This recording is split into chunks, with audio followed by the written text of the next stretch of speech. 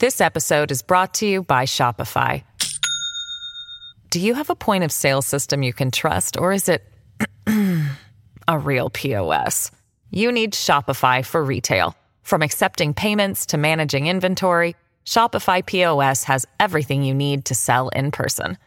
Go to shopify.com/system, all lowercase, to take your retail business to the next level today. That's shopify.com/system. Mr. Chief Justice, the pleas of the court.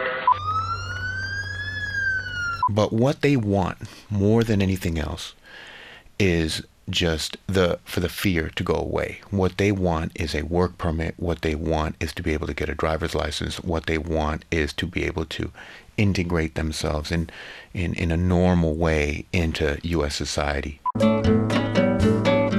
This is Life of the Law. I'm Nancy Mullane. Welcome to In Studio. It's been just about a year since the presidential election of 2016 and the night the world turned upside down and inside out. Polls showed Democratic candidate Hillary Clinton was going to win by a solid margin. But by the end of the night, the networks were declaring Donald Trump the president of the United States. Today it was reported that one of Trump's campaign advisors, George Papadopoulos, pleaded guilty to lying to the FBI about his contacts with a Russian professor with ties to the Russian government. And this morning, Paul Manafort, Trump's campaign chairperson, turned himself into the FBI in Washington on federal charges that he illegally laundered more than $18 million with tax evasion and with submitting false statements. The most serious charge of money laundering carries a possible prison sentence of up to 20 years. But that doesn't change the fact that President Trump remains in office. And while there, he has the power to enforce what he promised in his campaign, to rid the United States of undocumented immigrants. Throughout 2016, while campaigning for president, Trump threatened to put an end to the Obama administration's DACA program, or Deferred Action for Childhood Arrivals. The 2012 program offered undocumented immigrants who came to the U.S. as children a chance to defer deportation. Then on September 5th, 2017, Attorney General Jeff Sessions announced the Justice Department was, in fact, going to end the DACA program, but would give Congress 6 months to try and save the policy. Sessions also announced the Trump administration would not accept any new DACA applications, but would allow those already in the DACA program to apply for a 2-year renewal if they applied by October 5th. Unless Congress acts to save the DACA program, the last permit will expire on March 5th, 2020. Last time on Life of the Law, we republished an episode from January 2016, the story of Luis Morales, a young man in Texas who came to the U.S. as a child and had been denied DACA protection as an adult. He filed an appeal. In our update, we asked his immigration attorney, Jose Chitavella, for an update about his life today. If you haven't heard our story, Life Undocumented, we hope you'll take time to listen to it. You can find it on iTunes or on our website, lifeofthelaw.org. I'd like to welcome Jose Chitavella, who's joining us from the studios of KUT in Austin, Texas. Welcome, Chitavella. Thank you very much. It's a pleasure to be here. Also joining us today are our team, Asagi Obasagi, professor at the UC Berkeley School of Public Health and a member of our advisory board. Hi, Nancy. Hi. Brittany Bottorff, attorney and chair of our advisory board. Hi, Nancy. And Tony Gannon, filmmaker and Life of the Law's senior producer. Chitavella, let's start with you. What's it been like over the past year for Luis and for you as an immigration attorney? Very difficult.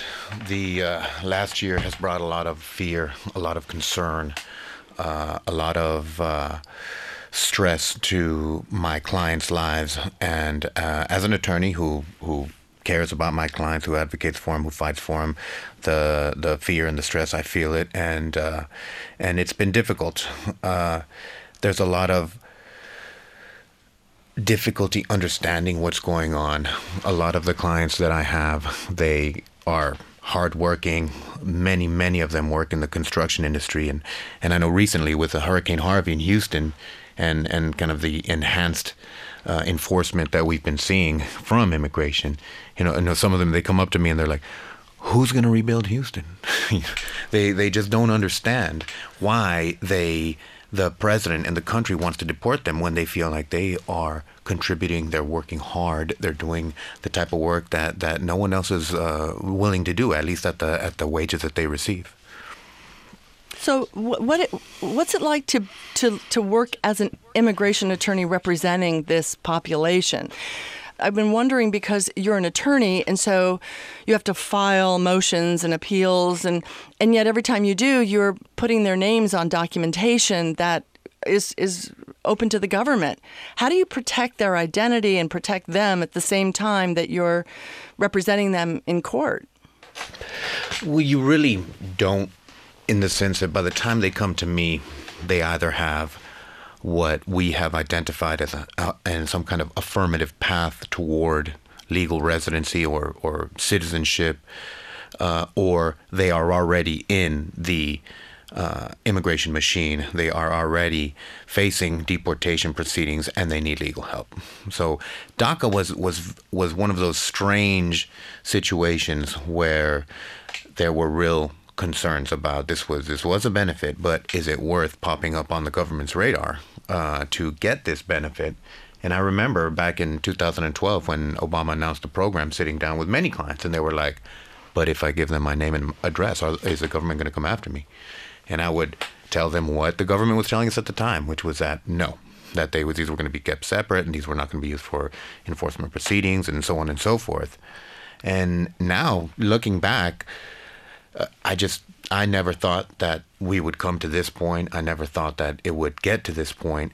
And we are faced with the possibility of a government now combing through DACA records potentially and going after those my clients, those kids that came here and that finally have kind of a shot at life outside of the shadows. So it's been very difficult. But my clients, they're tough. They have faced lots of adversity, many times in their native countries and a lot of times here in the United States. And they soldier on. They hang in there. How many qualified under the DACA program? There are, I want to say at last count, there are around 800,000, 850,000. It was short of 1 million.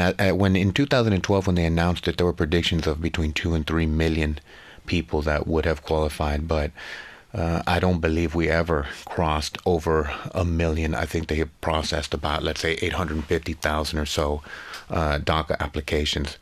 But then there are so many more, because you have to be 15 to get DACA. And then there are so many more who are not 15 yet. There's so many more people who are not technically eligible and now will never be able to benefit from it. But, in my law firm, actually, we employ 3 DACAs.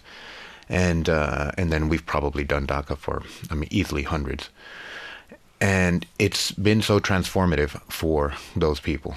You take someone who was working off the books, who was working in the shadows, who was doing their best to get by, but then they got DACA, they get a social security number, they get a work permit, they can get a driver's license, and all of a sudden they have a new job, they have a new car, they have opportunities, they just really become so much more integrated into society that the world opens up to them, and it's just going to be tragic to see that go away.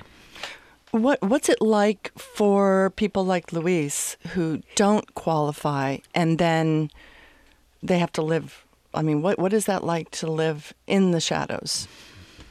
It's a life of just kind of keeping your head down and staying out of trouble. Luis I think he's going to be okay. He is doing just that, just keeping quiet, staying out of trouble, just going to work, doing his thing. And the good thing about Luis is that he is an American.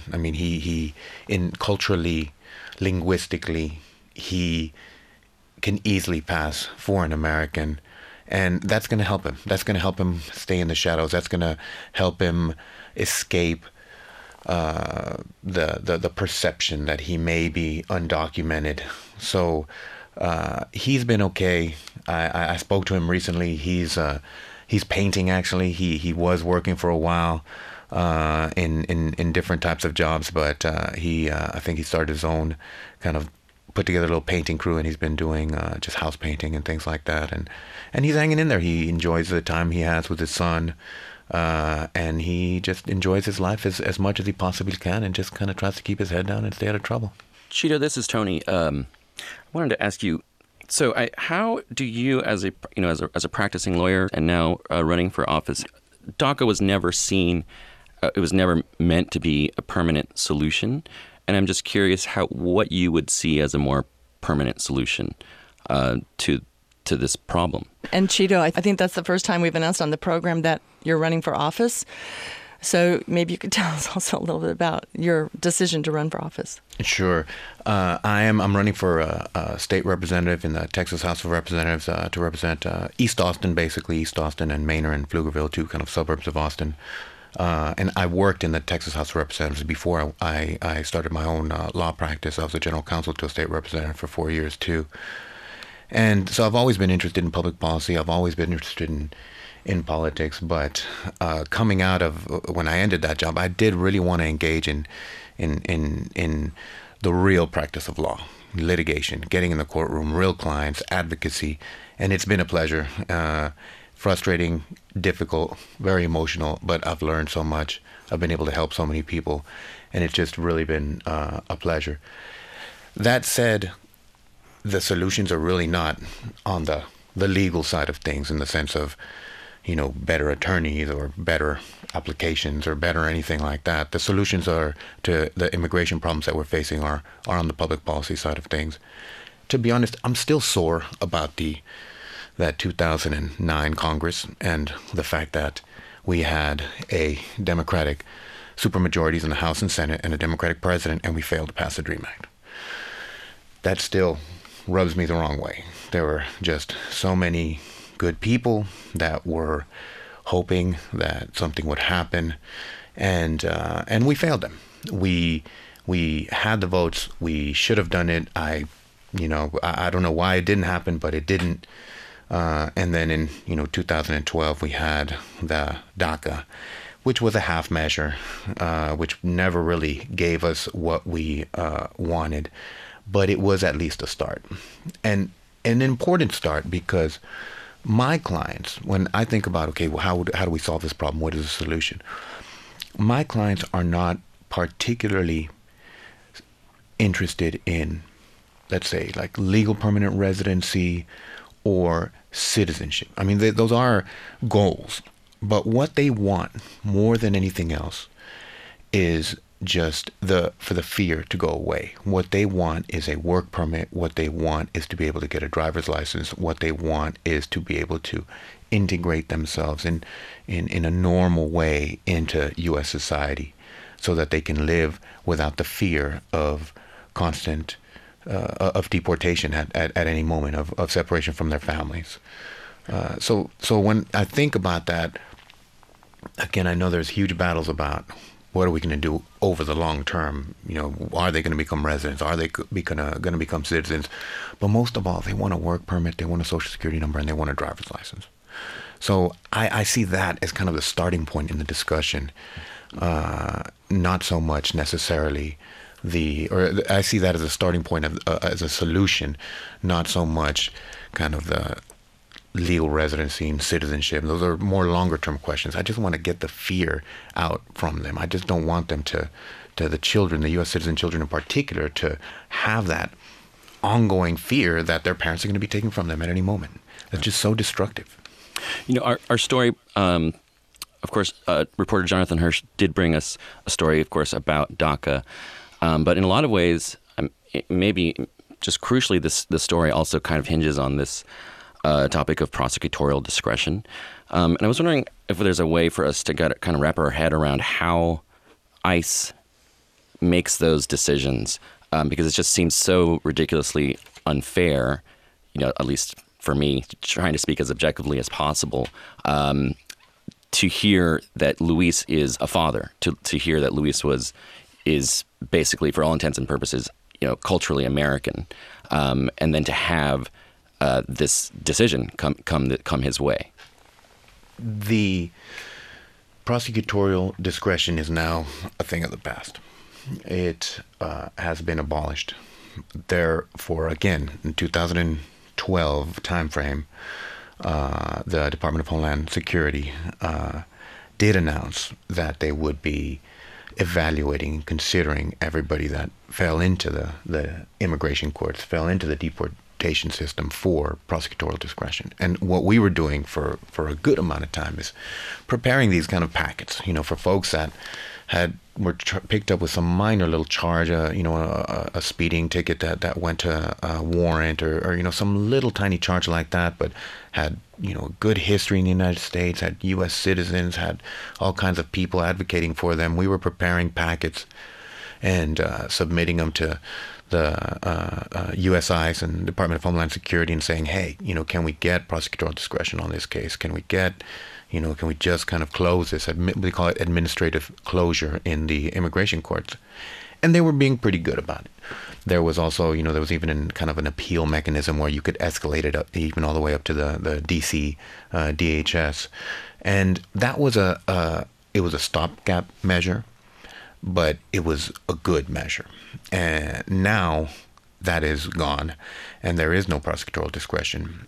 And the trial attorneys, which that's what you call the immigration USIS prosecutors, basically we call them trial attorneys in the immigration courts, they have been instructed to basically not agree to anything. They're not agreeing to close any cases. They're not agreeing to any types of discretion. They're basically just fighting everything. So there's no middle ground anymore. There was a tiny bit of middle ground before, but now there's nothing to really kind of plea bargain about. There's no negotiated solution. There's just kind of pin your ears back and fight. How do you fight that? I mean, if they're just set against you, is there what measures are possible now? It's difficult. The government still has to prove the person is here without permission. And before, we were looking more to kind of the relief available, or to, kind of we would look as immigration attorneys, sometimes we would look past that part of it. But now we're fighting even that. If they've got evidence, then they need to show it. And now I'm going to pick apart that evidence if possible.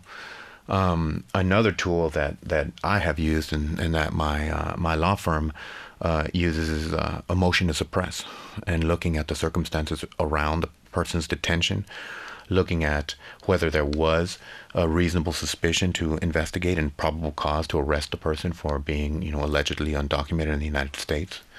And then just fighting it on every possible front.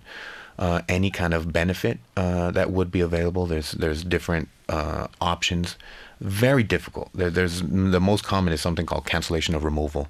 And that's for someone that has been here for 10 years, has a U.S. citizen child, and has good moral character. If you can prove that their deportation would cause hardship, this extreme hardship that's very difficult to prove, you can get a legal permanent residency that way. But those are very difficult cases, and maybe a quarter, maybe less than that are going to be successful cases. They're very difficult to litigate. They're very expensive because you have to do a lot of prep work, psychological evaluations, medical evaluations, and they're very hard on the clients and their families. And then, of course, the final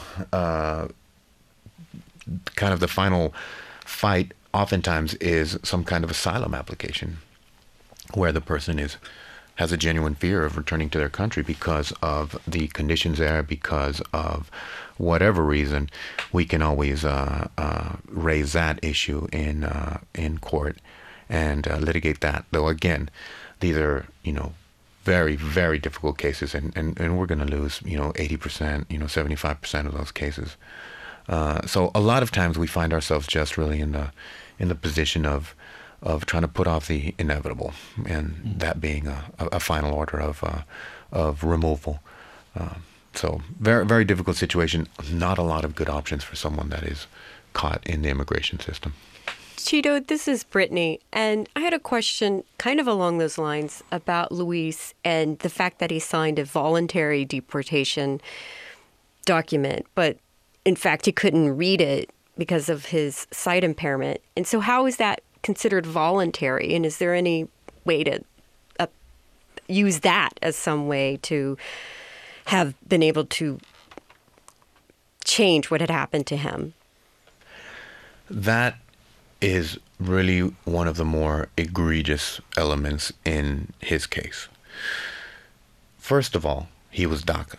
He was eligible for DACA, and they were under instructions, Border Patrol and ICE, to release people that were eligible for DACA where there were no kind of extenuating circumstances of, criminal or, public safety issues, anything like that. So the first thing is that they should have let him go. They should have just noted, his address, so on and so forth. He's prima facie eligible for DACA.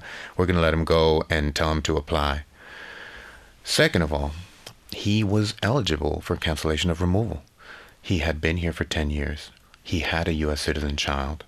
And he should have been put into potentially immigration proceedings, but allowed to apply for relief. And that would have been cancellation of removal. That was not done either. What did happen was he was taken to a checkpoint to the border, and he was basically forced to sign a document that he could not read. He thought he was just signing kind of a procedural form, and that he had to do that in order to be able to use the phone, in order to kind of take the next steps in whatever his case was going to be. He had no idea what he was signing. He is legally blind, and it's very difficult for him to read. I mean, he can, if he can kind of hold up a document close enough to his face, but I mean, given the circumstances and the kind of the length and complexity of those documents, he didn't have the opportunity to do that. And he was forced to sign the document and then removed. The problem also is that once you have left the United States, all kinds of bars come up, all kinds of, basically you abandon any kind of relief that you would have had here. And to try and kind of undo that would have been just extremely, extremely difficult. Virtually impossible. I mean, under the case law that existed at that time, it wouldn't have been possible. Now things have opened up a tiny, tiny crack, but not much more. And so what he chose to do and what we chose to do was he presented himself at the border and asked for asylum in the United States, because where he was from, there was, in that part of Mexico, was suffering from a lot of violence, a lot of cartel activity, gunfights in the streets, and he was genuinely afraid, and he wanted to return and join his family. And so I met him in Nuevo Laredo, and we walked him across a bridge into the Laredo port of entry, and we presented him to the customs officials, and we asked for asylum. And that was kind of the start of his long fight with the immigration system. And did you get involved after he was deported then? Oh, the irony is just that he had an appointment to see me to discuss DACA when he was stopped. I can't remember exactly when it was going to be, but I want to say it was days after he was stopped. And then I remember I want to say it was like a Friday, because it was, we got a phone call late on a Friday regarding him. And his mother, had not been able to communicate with him. She didn't know where he was. Could we help her find him? Something happened. They were driving around the hill country, just high school kids, just kind of cruising around, just killing time, having fun, doing nothing illegal, nothing wrong, no drugs, no alcohol, just joyriding. And by the time I was, or I should say we, because his family was looking for him at the same time that my office was, by the time we were able to locate him, he was already in Mexico. And that's when we started to formulate kind of another plan. This episode is brought to you by Shopify. Do you have a point of sale system you can trust, or is it a real POS? You need Shopify for retail. From accepting payments to managing inventory, Shopify POS has everything you need to sell in person. Go to shopify.com/system, all lowercase, to take your retail business to the next level today. That's shopify.com/system. Hi, Cheeto. This is Osagi Obasugi. So one question that I've been thinking about throughout this conversation is, what does this recent decision by the Trump administration mean for the future of immigration enforcement? So you start off your comments by saying that, when DACA was first announced, that you had these interesting and long conversations with your clients about whether or not it was a good idea to hand over their personal information to the government out of fear that one day it might be used against them. And lo and behold, that fear is starting to materialize. And so going forward, as we go to future administrations that might come up with new plans for attending to this issue around immigration, that might include asking people for information, it seems like this experience that we're having now might color people's understanding of what the future implications might be. And so I guess I would be interested to hear your thoughts about what you think what these current acts by the Trump administration might mean for future plans or policies that might be useful in addressing this issue. That's a very, very good question and a very good point. Sometimes we as attorneys, we get so bogged down in the kind of day-to-day battles that we face that we don't really look at the long-term impacts like that. But I think there is no question that there is going to be a much greater cynicism, a much greater caution about engaging with the government, about engaging with the system, not just the immigration system, but really the system in any way. We've seen that in, I know that the police chief in Houston actually was talking about how there was a drop in calls, in 911 calls, and that he attributed that to fear of immigrants, particularly immigrant women, of calling the police regarding kind of domestic violence, sexual assaults, those kinds of things like that, because they just don't want to open that door and don't want to see uniformed people in or around their house. So it goes even beyond the immigration system. I think there'll be great fear even for, the spouses and the children and the parents of U.S. citizens and legal permanent residents when you're submitting a petition for that person saying that, I want them to become legal permanent residents. There's going to be a concern about that. And then, like I said, that extends to almost every government agency because, we sit here and we maybe understand the distinctions between federal, state, local government. But those distinctions are alien to many of my clients. The government is a government. And, just the local police or the sheriff or the whatever, what's the difference between them and the federal government and the immigration system? It's unclear. And if you want to be safe, it's probably better to just avoid any contact. And that's just it's not good for them. And I don't think it's good for our society in general, in terms of, public safety, in terms of public health, and in terms of just really rule of law, of the farther we drive people underground, I think the more dangerous that becomes. There's just a lot of unforeseen consequences that can arise from that I don't think we've even begun to really think about.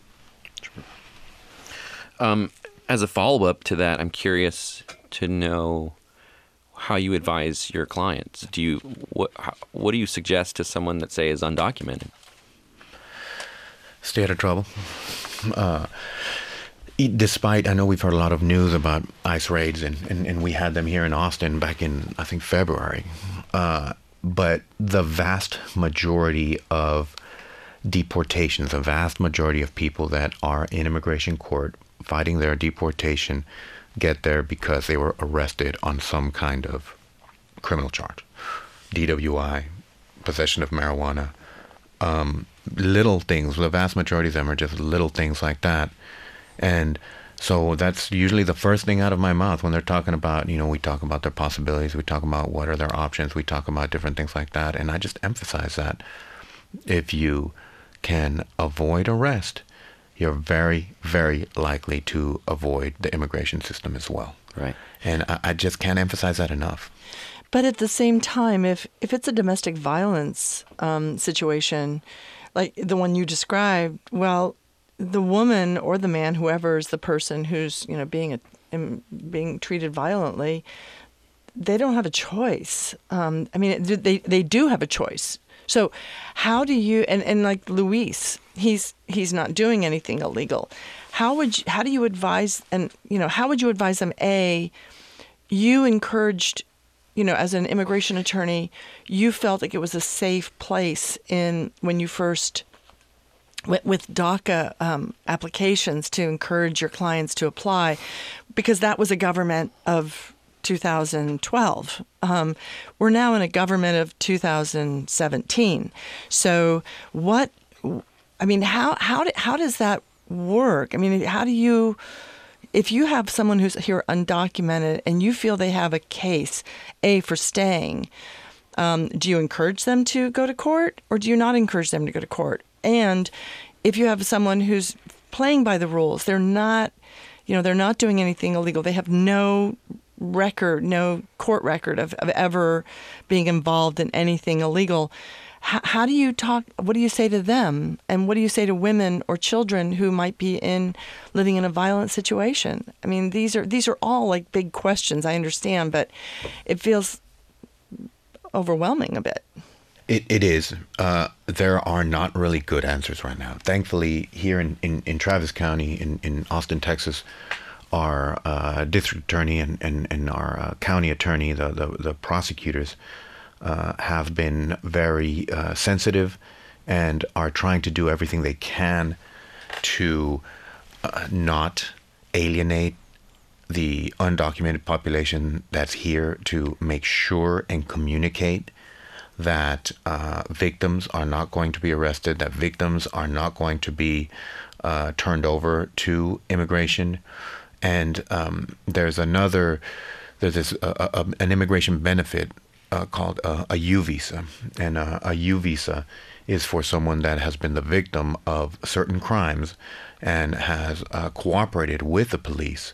And if the police will certify that this person was a victim of a certain crime and has cooperated with the police, then we can use that to get them legal status and eventually legal permanent residency in the United States.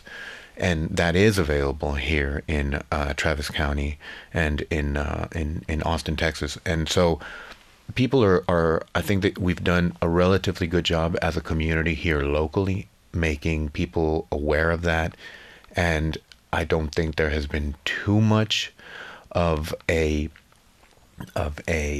drop in those types of cases, but in many other jurisdictions because a U visa is completely discretionary for law enforcement. They can certify or they cannot certify. No one is required to do anything. So in many other jurisdictions, even if you were to report the crime, that's really not going to help you. That's really not going to get you anything. So there's almost no incentive whatsoever to report the crime. And then, of course, the person the abuser, oftentimes victims are very dependent on their abusers. I mean, that's a deep and long conversation in and of itself, but there is a real threat to the family, to the wife, to the kids. As bad as a husband, a partner can be, life without them might be even worse and might be even more difficult. So folks, especially like I said, in jurisdictions that are not necessarily as supportive of undocumented victims as we have been here in Travis County, it's a horrible choice that they have to make.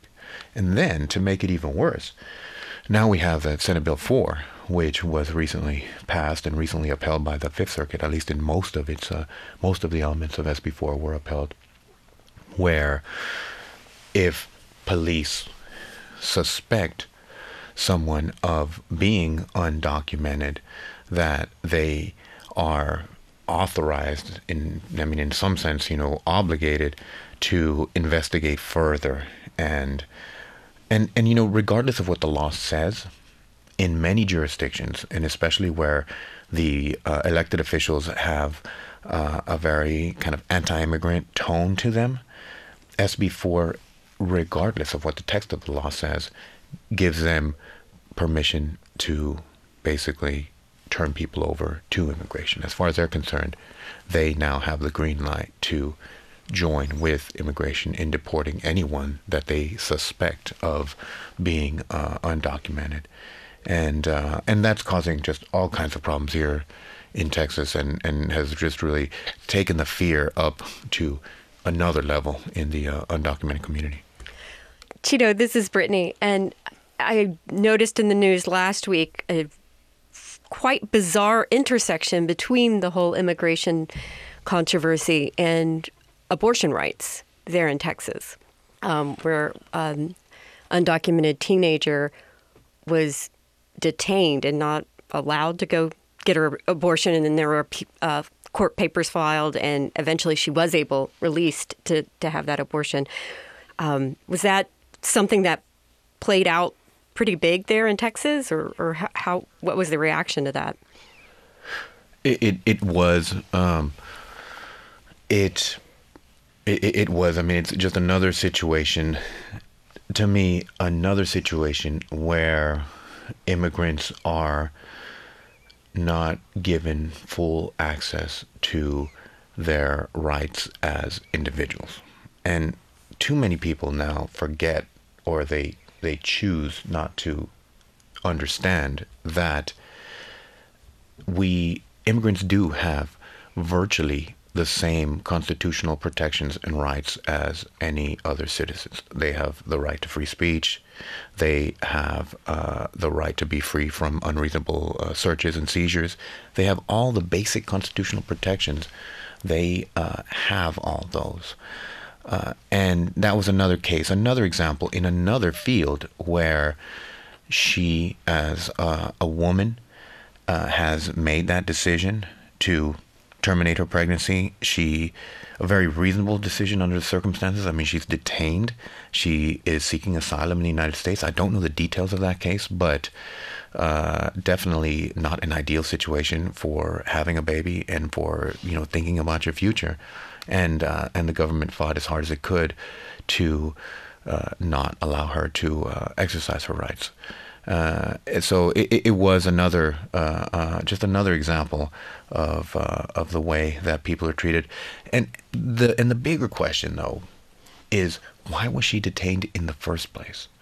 If she's an asylum seeker that's coming here, we have decided that we're going to be detaining all of these people that have no criminal history, that have done nothing wrong, are seeking asylum in the United States as our laws allow, as our international treaty obligations mandate, but we choose to incarcerate them pending the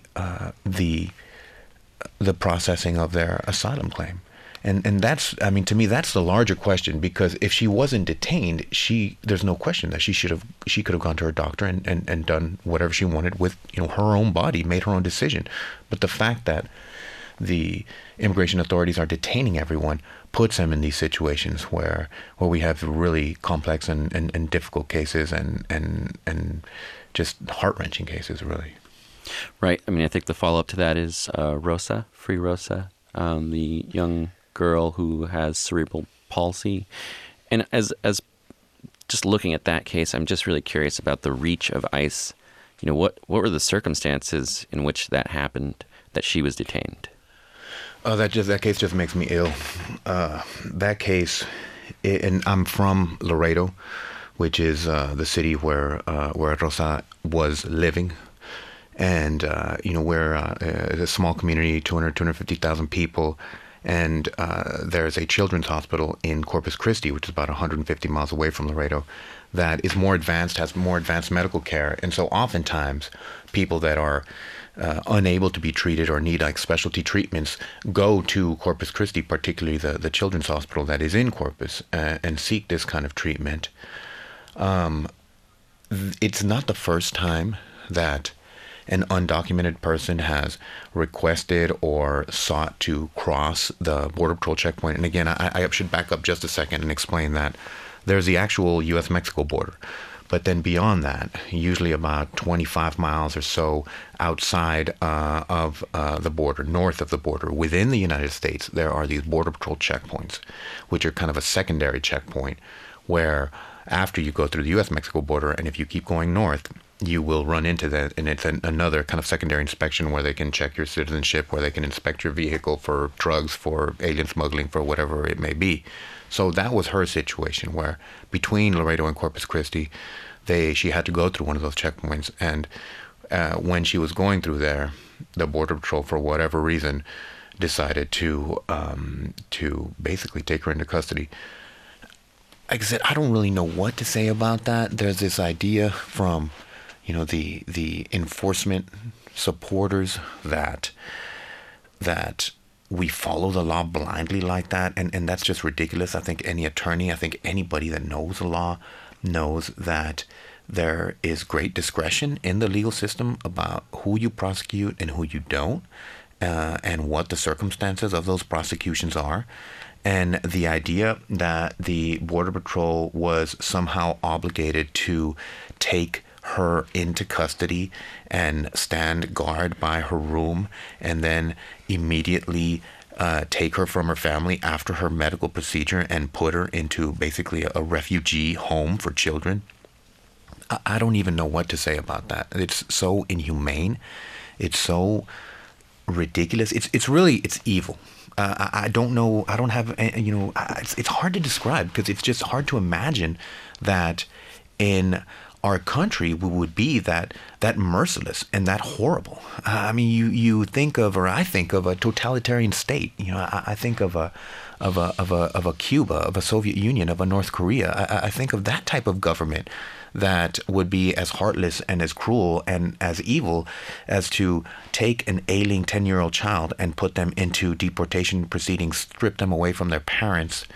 I don't know what to say about it. And the one other thing, though, that comes to mind is, as incompetent and as kind of bumbling as the Trump administration has been in so many areas, they've been just brutally ruthless on the immigration side of things.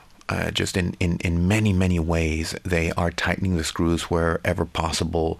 They are just throwing problems into the system, making it harder for legal permanent residents, for just any kind of application that's moving through the system. Everything they have just, in many tiny little ways, which are too long to describe, but if you talk to immigration attorneys, they're just suffering right now. Everything that they can possibly do to gum up the system, to make it worse, to make it more enforcement oriented, they've done that without any consideration of the consequences, without any consideration of mercy, of compassion, anything like that. It's been a horrible thing to see.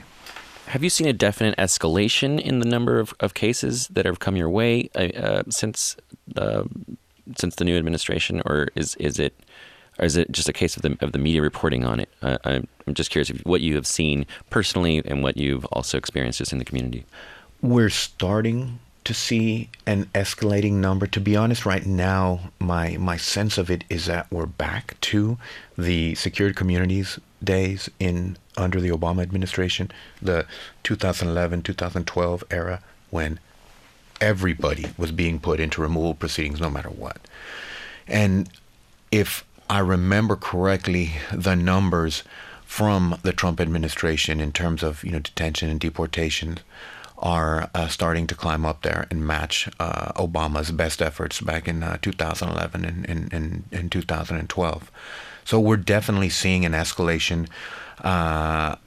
We're not, I don't think, at record levels yet, but I fear that could be on the way. So, Cheetah, what do you see as the future of immigration enforcement? So, a lot of scholars have talked about the merging of the criminal justice system and immigration system, so they call it crimmigration, and they've talked about how these two fields have started to interact and link up. And on the criminal side, we've seen some common sense efforts to reduce enforcement, both out of humane concerns and also out of concerns about the fiscal impact of criminal enforcement. And I guess my question for you is, are you seeing similar types of dynamics on the immigration side? Or do you think, you've talked about how both the Obama administration and Trump administration have been ratcheting up. I guess my question for you is, do you see or do you have any sense of the broader trajectory of immigration enforcement where perhaps there may be some parallel in terms of some awareness of both the fiscal impact of these procedures as well as the impact on humanity, where perhaps things may go in a more thoughtful and compassionate direction. I do criminal defense and immigration, and 90% of my criminal defense clients are immigrants, both documented and undocumented. On the criminal side of things, you're absolutely correct. We are seeing people be more thoughtful. We are seeing more humane policies, more people really kind of try to calculate the costs and benefits of criminal enforcement, and oftentimes using prosecutorial discretion, using kind of pretrial diversion programs, using those kinds of mechanisms to let people get out of the convictions that will haunt them for the rest of their life, that will, cause them so many problems. On the immigration side, we are seeing the complete opposite. The federal government, with its virtually unlimited budget, I don't think the fiscal implications are they're just completely not a concern. The problem to me, and I think this goes back decades, I've been practicing law since 2005, but to me, immigration policy today is being controlled by the for-profit corporations that contract with the Department of Homeland Security for immigration detention, for all the different kind of detention and supervision services that they run. And I don't see any interest whatsoever in scaling back any of that. So how do you account for that? Because it seems like there's just this huge conceptual firewall, at least with regards to enforcement, in terms of people understanding that some of the benefits we're starting to see with regards to scaling back the enforcement of criminal law, that those same type of benefits can be seen on the immigration side. But as you're suggesting, that there is just no awareness or interest in thinking about immigration enforcement in that way. Why do you think there is this huge separation between the two? Well, I think any time that we talk about the criminal justice system, and I think, the immigration system is part of the criminal justice system, we have to talk about race. And go to an immigration detention center, and who's in that immigration detention system? And I think that question almost answers itself. These are people that we don't care about. They're not Americans. They are the other. And the sympathy that so many people now put toward the criminal justice system, I think oftentimes happens. I mean, today, when I think about it, when I think of my cases and when I think of what I've seen firsthand, a lot of times, middle class, upper class folks get caught up in the criminal justice system. And we're seeing a lot of, parents of children that have drug problems or that have, behavioral problems, and all of a sudden getting caught up in the criminal justice system. We're starting to see them advocate and say, hey, my kid has a problem, but it's not a criminal problem. And we're starting to see that criminal justice system respond. We're starting to see the politicians respond to those kinds of concerns. But on the immigration side of things, that's just, there's a blindness there. That is not affecting middle-class Americans in any significant way. I mean, yes, we can talk about the abstractions about, economic impacts and, who is going to do the service industry jobs, the construction jobs that the immigrants fulfill. But that sympathy, that compassion, it's just not extended into the immigration system. And I mean, to me, the most obvious answer is there's a racial discrimination in those kinds of, for the same reason that we see people dying overseas and it just kind of goes in one ear and out the other, and it doesn't inspire the same compassion that we see when it's a neighbor, when it's someone that looks like us, someone that talks like us, someone that we can relate to. These are people that are just seem to be off the radar for the majority of Americans, sadly. I do want to give everyone here at our in-studio a chance to have final thoughts. Is there anything you want to contribute before we close up? Well, I think just to extend what Cheeto was saying at the very end here about this distinction or firewall we have between how we think about criminal justice issues and immigration issues, I think there was a lot of work that went into making sure that we had a broader appreciation about how the kind of unthinking enforcement of criminal law was having this impact on people's lives that has started to bear fruit in terms of thinking differently about mandatory minimums and thinking about how we do that type of work. And I think the next step and the next phase of advocacy and legal work involves we bring similar types of social movements to the immigration side so that folks can have a more compassionate understanding of how these laws and enforcement mechanisms are having a tremendous impact on peoples. And I think that's work that I'm sure that Cheeto and others like him will be engaged in going forward. But as we think about this issue and this episode, we should all be mindful of what we can do to make sure that we bring a more compassionate thinking to this topic. I'd also like to thank Cheeto for making that distinction between the criminal justice system and immigrant detention centers, and just our sort of attitude toward the undocumented. We live in a world where it's very possible where we're eating a meal and a good portion of it passed through their hands, and I just consider the possibility of thinking about that every now and then. And this is Brittany, and I will wrap up by saying that I think this demonstrates the importance of stories, and so that we can get past this otherness. And so stories like Luis's, and there was a story on The Daily that profiled I think it was a man in Texas who owned a pizza parlor and he got caught up in ICE, and the whole town was outraged, even though it was a very red town, and they, as a rule, were pro-immigration enforcement and everything. But when it was this person that they knew who participated in their community, went to their church, and he was affected, then that did move hearts and minds. And so I think this demonstrates how we have to keep these stories getting out there to the people who otherwise tend to think that this doesn't apply to them. It's so funny, though, just with that last comment about the pizza parlor, I just can't tell you how many employers or how many folks that are extremely unsympathetic to immigrants and generally pro-enforcement come into my office and are just like, immigrants and destroying our country, except for this person who is just a rock and who just works so hard and is everything, and you've got to do something. And then, when there's nothing to be done, or when it's just they realize how brutal and horrible the system is, they're just beside themselves, and they can't believe this injustice, and they can't believe this.